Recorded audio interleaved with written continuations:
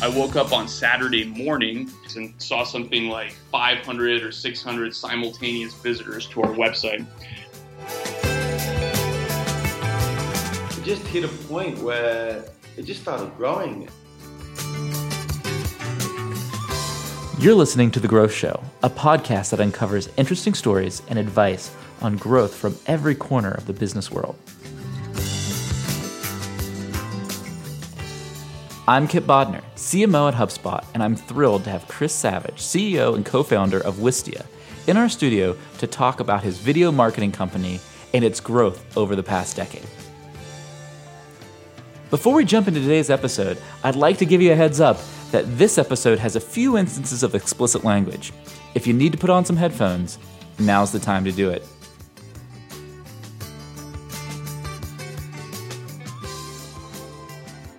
So let's talk about Wistia. A lot of people listening may have not heard about Wistia, know what you guys are up to at Wistia. So tell me a little bit give me the 30 seconds on what Wistia is, what you guys are out trying to do. So Wistia is a video marketing platform. What that means is it's like video hosting and analytics and customizations, things like that, so that you can control the video experience on your website. Mm-hmm. The analytics are designed so you can see what people are skipping and rewatching and get a picture of who's interested in your audience, so that you can better target, and then also so you can make your videos better. Mm-hmm. And let's see, there's about 200,000 companies that use us. Companies based in Cambridge, Mass. About 60 people on the team. Okay, so digging in a little bit there, you started Wistia pretty soon after you graduated college.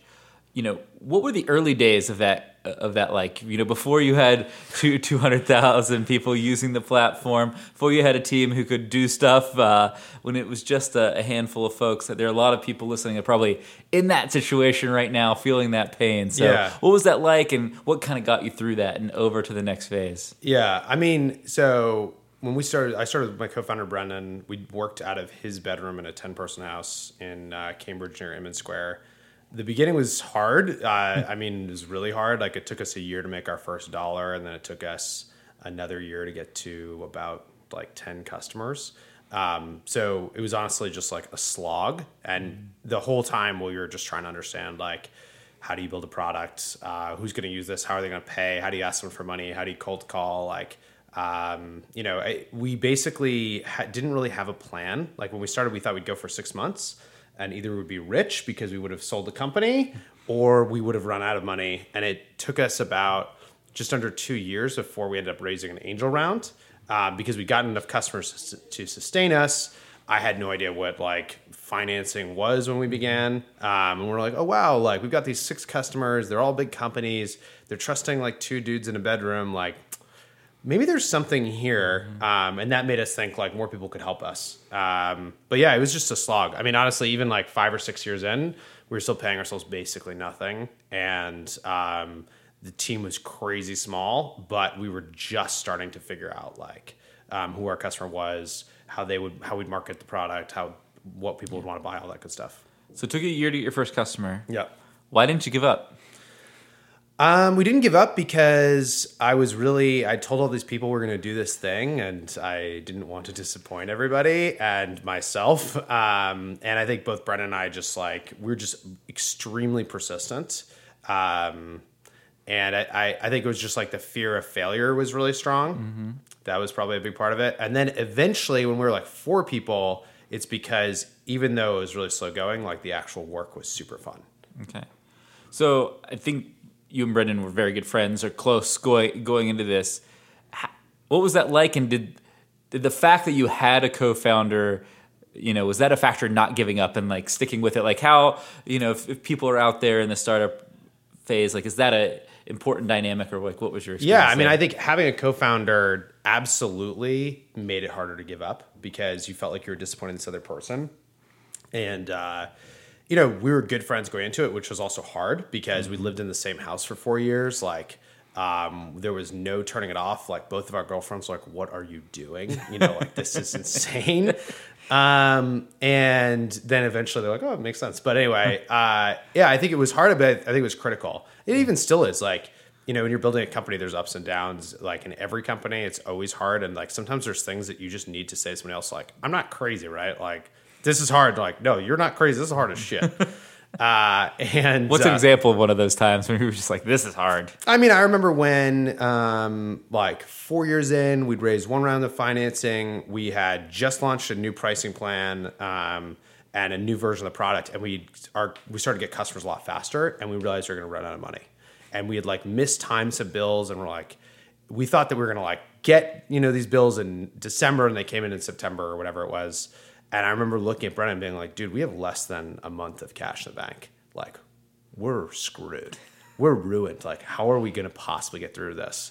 And he's like, I don't know, man. We're just going to get through it. And I'm like, I guess so. And you just find like, how'd you get through it? Now everybody wants to know. Yeah. I mean, in that particular case, we cut back our own salaries, and the other two people on the team, we were gonna like take care of them. That was gonna buy us a little bit more time.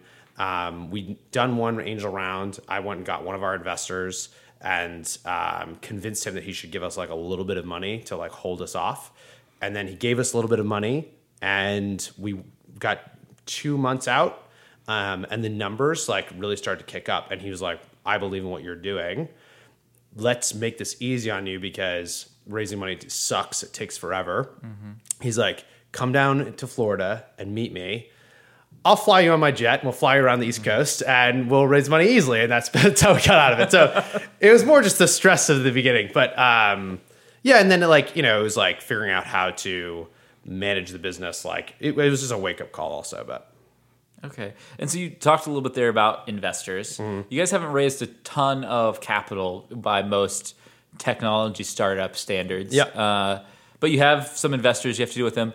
So there's kind of a double-sided question here.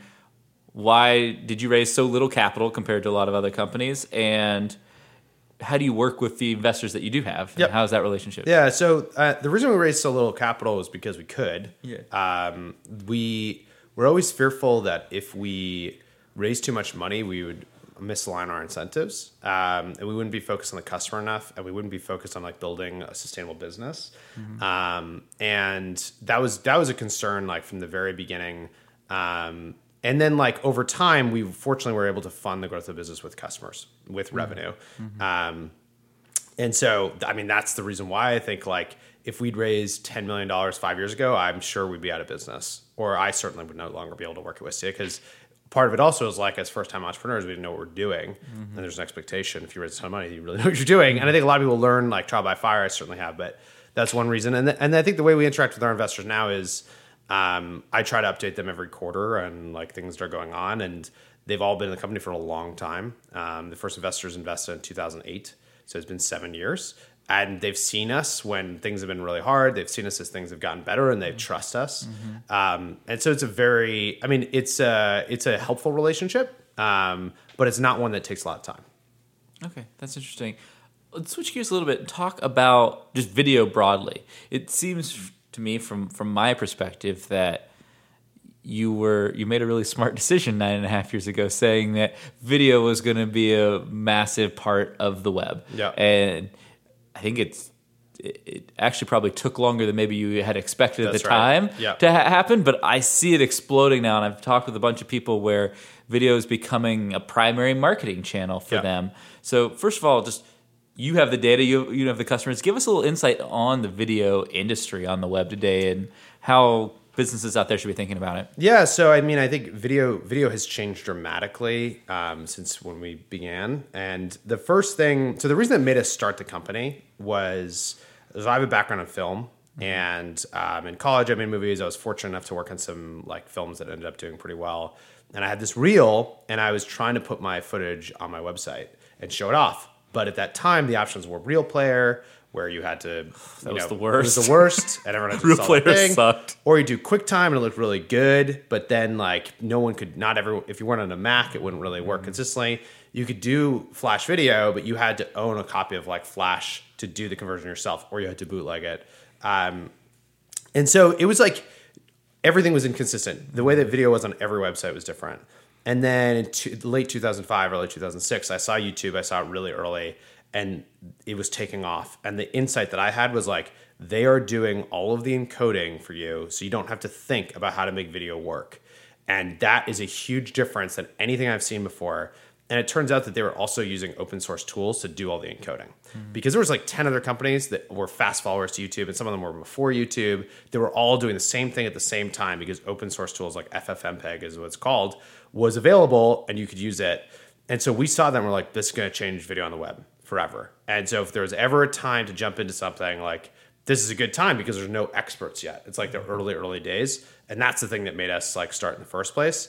You're also right that it took a lot longer than we expected for things really to kick up. It wasn't until like 3 or 4 years ago that companies would reach out to us and say like, yeah, we are using video. How do I do like, or we want to use video. How I'm going to do this? Why? Why do you think that delay happened? What caused that shift? I think it's the cost of production. So it used to be extremely expensive to get a video camera. Like when I was in college, the cameras we used were like $15,000, and they were like the best, and they're like probably an eighth of the resolution of what you get on a GoPro today.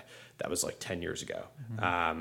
And so what has happened is that DSLRs like started supporting video maybe 5 years ago. And just in general, the entire industry has changed. And as the cost of production has gone down, what's happened is that there's way more uses for video that instantly make sense when you're not spending $30,000 to make a video, but you're spending like $1,000 or even less. And so what we've seen is just tons and tons and tons of different uses that make total sense today that previously only made sense for entertainment. Okay, so there are probably a lot of businesses out there nodding along, listening, and like, hey, yeah, I agree. Like, I see all this video everywhere. I know that my customers or my prospects are watching video. I can afford the $1,000 camera now, but I have no idea what I'm doing. I don't know how to make video. Like, I think seems to be the biggest barrier to the problem is how do I make good videos? I can make a video that maybe looks good, but the video itself won't be good. And so what have you seen from the customer base? What are some pearls of wisdom that you could help other people kind of understand? Yeah, so I would just say first, I think video is really scary because it feels like it can have a huge effect on your brand, because it can. And because if you're getting on camera, do you expose that actually you're less professional than people thought you were, you're a smaller team than they thought you were, whatever. Like everyone worries that video is going to erode trust. And I think that actually like the thing that's powerful about video is that it's easily the most authentic medium. Like it's hard to fake stuff. And so for that reason, I think it works. And then in terms of actually doing the production yourselves, we've made a ton of content at Wistia teaching about this, because with your iPhone or your Android and some cheap lights, you can make something look really great for less than $200. So the thing I always tell people to do is like get 2 lights. You can go to Home Depot and get them. You can get them on Amazon. You can spend less than $200. What you're going to do is just like when someone's on camera, you're going to flatten out the shadows and make it so that someone's just focused on you. And you can go to wistia.com and you can check out our library and our learning section. And we teach all about how to set up the lights and how to make sure it looks right and all that good stuff.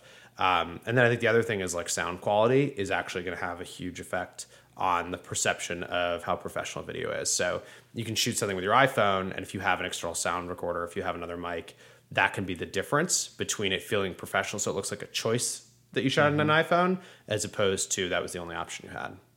Got it.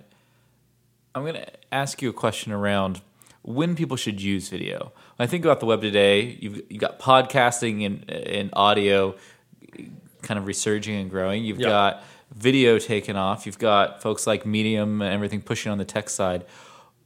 If I were somebody who was just telling a story, when should I think about using video versus those other kind of mediums and channels? Yeah, I mean, so I think first of all you want to think about like how you can use the mediums together. So, I wouldn't suggest that you only make a video and hope that that's going to cause people to take an action without also like having a landing page that makes it really clear what the ask is and having a really clear call to action, all the other stuff. I think the things that lend themselves best to video are things where authenticity is going to be a lever for you, and being like genuine, or there's some emotional connection at that moment that's going to have video that's going to help. So an example is on landing pages, when someone comes in and they're not sure if they should trust you, if you have someone explaining not even why they should trust you, but what is the thing you're going to get, we've seen a huge uptick in conversions because in that moment, what the person cares about is like, are these people going to spam me? Are they going to like cold call me when I'm not expecting it? Like, what am I actually getting here? And I think whenever you have like a funnel or whenever you have something and you're trying to drive action, and usually there would be a person who would be involved. So you find that you always want to call people after they do something, or you always give them a demo about this very particular thing. A lot of those moments you can use video as well. And what ends up happening is you have a smaller percentage of the interactions that need to have a phone call, or the phone calls are more valuable because people have a better sense of what's going on. Okay.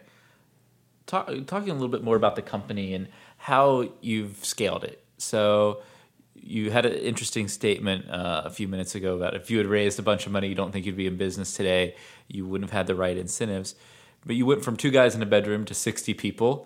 What were the lessons learned in terms of hiring those people and setting up that organizational structure? Yeah. So when we began, we were definitely very flat. And we were flat for a long time. And I think if you came to Wistia at some point and you said, tell me what makes Wistia unique, I'd be like, we're flat as hell. Like, and it's sick. And like, no company is going to be better than us at doing this, and yada, yada, yada.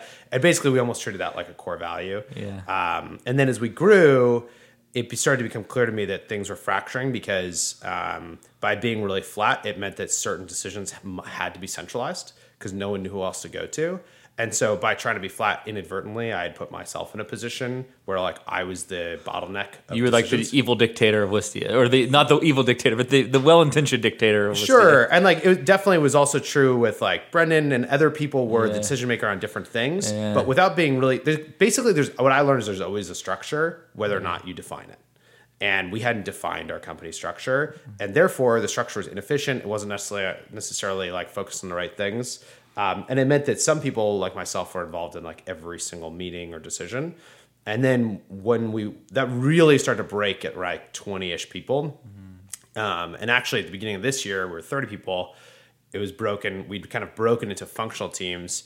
And then at some point I realized that this thing that I was so afraid of, which was having a structure that I was always afraid of the evil dictator basically. Yeah. And trying to protect against that, I realized that actually if we have a structure, but we're really clear about what it means to report to somebody, and we're really clear about what it means to be like a good mentor and leader, that you end up in a really different spot. And so for us, like if someone's on the org chart, people are reporting to them, it's their responsibility to define the responsibility and decisions of the people who report to them and to act as a mentor and help them grow and all these other things that actually you can hold someone accountable for that are all about distributing decision-making into the company.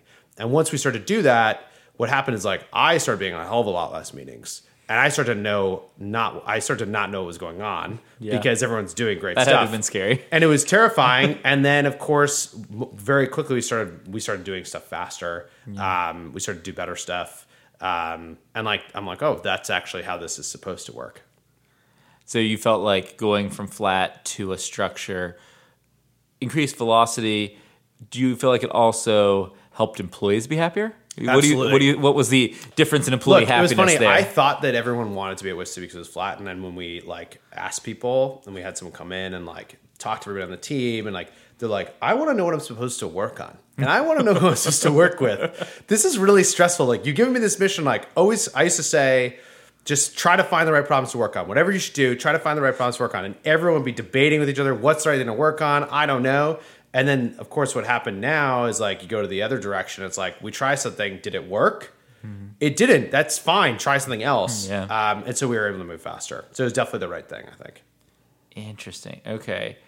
All right. So you recently wrote a blog post about building a company that you'd want to work for.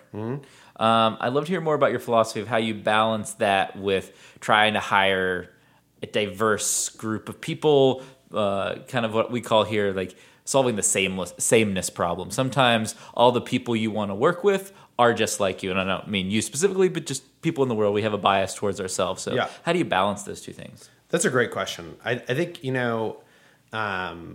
one of the ways you do it is like the company that I want to work for is a diverse company. Like, and it values that. It's not a company that only has people that are like cookie cutters.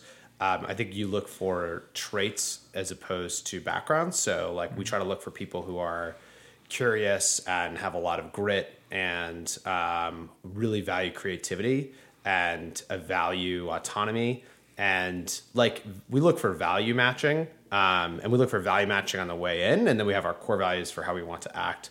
But those are independent of like, where someone went to school or what they're into or whatever. In fact, I think at first it's interesting, like a lot of companies, like they surround themselves with people that they know. And if you look at the people that we've hired, we've certainly hired a lot of people through referrals now. But in the early days, like I can think of one other person other than Brendan and I that we knew before the company that we hired. We explicitly tried not to work with friends for fear that like we already had two good friends like running a company. This could be really bad if we bring in more people and like we risk those other relationships. Yeah, I could see that you need a balance between the friendship and the folks coming in that have a clean perspective and everything as well. So now that you've gone from a flat organization to a little bit more structure, your decisions have gone down, but I imagine the decisions you make now are tougher, or the hard problems now bubble up to you. And so how do you think about making the tough call? How do you make those decisions? How does data involve? How does the customer involve? Talk to us a little bit about that. Yeah, I think the decisions are harder because the ramifications are larger, and like there's a communication element that we used to wasn't a problem, that now it's like, well, when you make a decision, part of making the decision is like, how is it going to be communicated and what effect is it going to have on everybody? I think for a long time I tried to guess at how those things should fit together. So I'd be like, all right, well, we're gonna make a decision, how I'm gonna tell everybody about it, and those things were like fit. And that is like really hard actually, because you get pulled in different directions, because like the decision that's popular is not necessarily the right decision. I mean, sometimes they're the same. I try to look at like a combination of like being really data informed and really trying to put myself in the shoes of other people on the team and in the shoes of the customer, and then being really transparent about why we make decisions. And when we make hard decisions, when we've done that, what usually happens is we get really good feedback if we're wrong. And I think also a lot of the downside scenarios for things are really only downsides in the short term. Yeah. So if we work on some projects and we launch a new product and it fails, I mean, that sucks to have a failure, but and if I'm only thinking about it as like the next 6 months or what's important, that could be devastating. Mm-hmm. But I always take this like really long-term view. Like I never expected ever that 9.5 years after starting Wistia, I would still be doing it, or that I would want to do it, or that I'd be excited about the future. And now I like look in the future, I'm like, man, if I can keep doing this like the next 10 or 20 years, like we can build a significant company. Mm-hmm. And if growth is like higher next year or slower, we launch a thing that doesn't work, it doesn't really matter as long as like we live by our values over the long term. Like I believe that we'll build like something significant. And so that's kind of that's how I think about it. I don't know if that yeah, no, it totally makes sense. It's hard. So if you personally make a decision and you kind of look back and it's the wrong one, yeah, how important is it to kind of just communicate that to the team and kind of like own up to that? It's like, I feel like you kind of alluded to that, but I think it's super important. Yeah. I mean, I think that's like, it's almost like it's unfair not to communicate it. Because there's things we've done that we've been wrong on, and then we get in front of the team and we say, hey, we did this thing, like I totally fucked up, like I'm sorry, turns out this wasn't actually a good idea. Yeah. And usually the thing is like I have trouble thinking of decisions that we made that are not that we can't learn from and like improve in the future. Maybe that's part of the magic of like a recurring revenue model too. Yeah, absolutely. Is like you make decisions and you screw them up, but as long as you like take care of the customer, mm-hmm. you can keep a business going. If you don't do that, I think that's actually where you get really screwed, is like if you stop thinking about the customer and making decisions, and then like you create a poor experience for them, or you try to eke out too much revenue from them, or whatever the thing is, that's when you can really hurt the business. Okay. You just mentioned the customer. I want to talk a little bit real quick about the customer and how to value customer opinion. How do you at Wistia think about leveraging customer feedback and using it? Yeah, I mean, so I think it's what we think of. The way that we think about customer feedback has changed a lot from the beginning till now. Okay. So in the beginning, we had a vision for like the type of company we wanted to build, and I think we were kind of selective in the feedback we took from customers and implemented. So our first paying customer was a medical device company. They wanted things like the ability to draw on the frame because they wanted to like circle things that were happening in surgeries, and they wanted a bunch of other things. And when we were looking at it, like, this is gonna cause us to go down a road where we're only building for like medical companies, and like, is that what we want to do? We're like, no. That's not the company we want to build. Happy to have those be customers. Can we help them figure out how to solve that problem in a different way? And we're like, well, we're thinking about comments. We're thinking about time-coded comments. If we did that, do you think that would solve that problem for you? And they're like, yes, we would. And then as we're going around talking to other customers, we try that same idea out. So it's like, oh, we're talking video production companies. They want something similar. I pitched the time-coded commented thing. They're actually really into it. Turns out that's easy to do, and we can manage that forever. And so that's how we would treat customer research. Now, because of the scale that we're at, we've implemented a bunch of different things like help us figure out. So we have a group of customers called Beta Pugs, which stands for Basic Experience and User Testing, something or another pug. I can't remember what it is. But anyway. I'm sure it's an awesome acronym. It's a great acronym. Don't worry about it.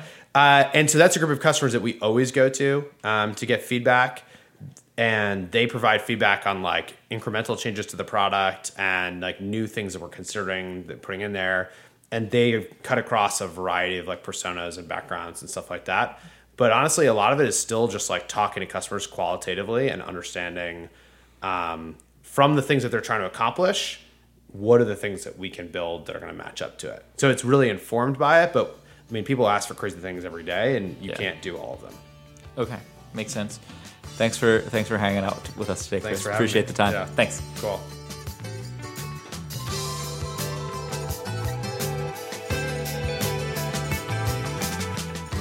Thanks for listening to our show.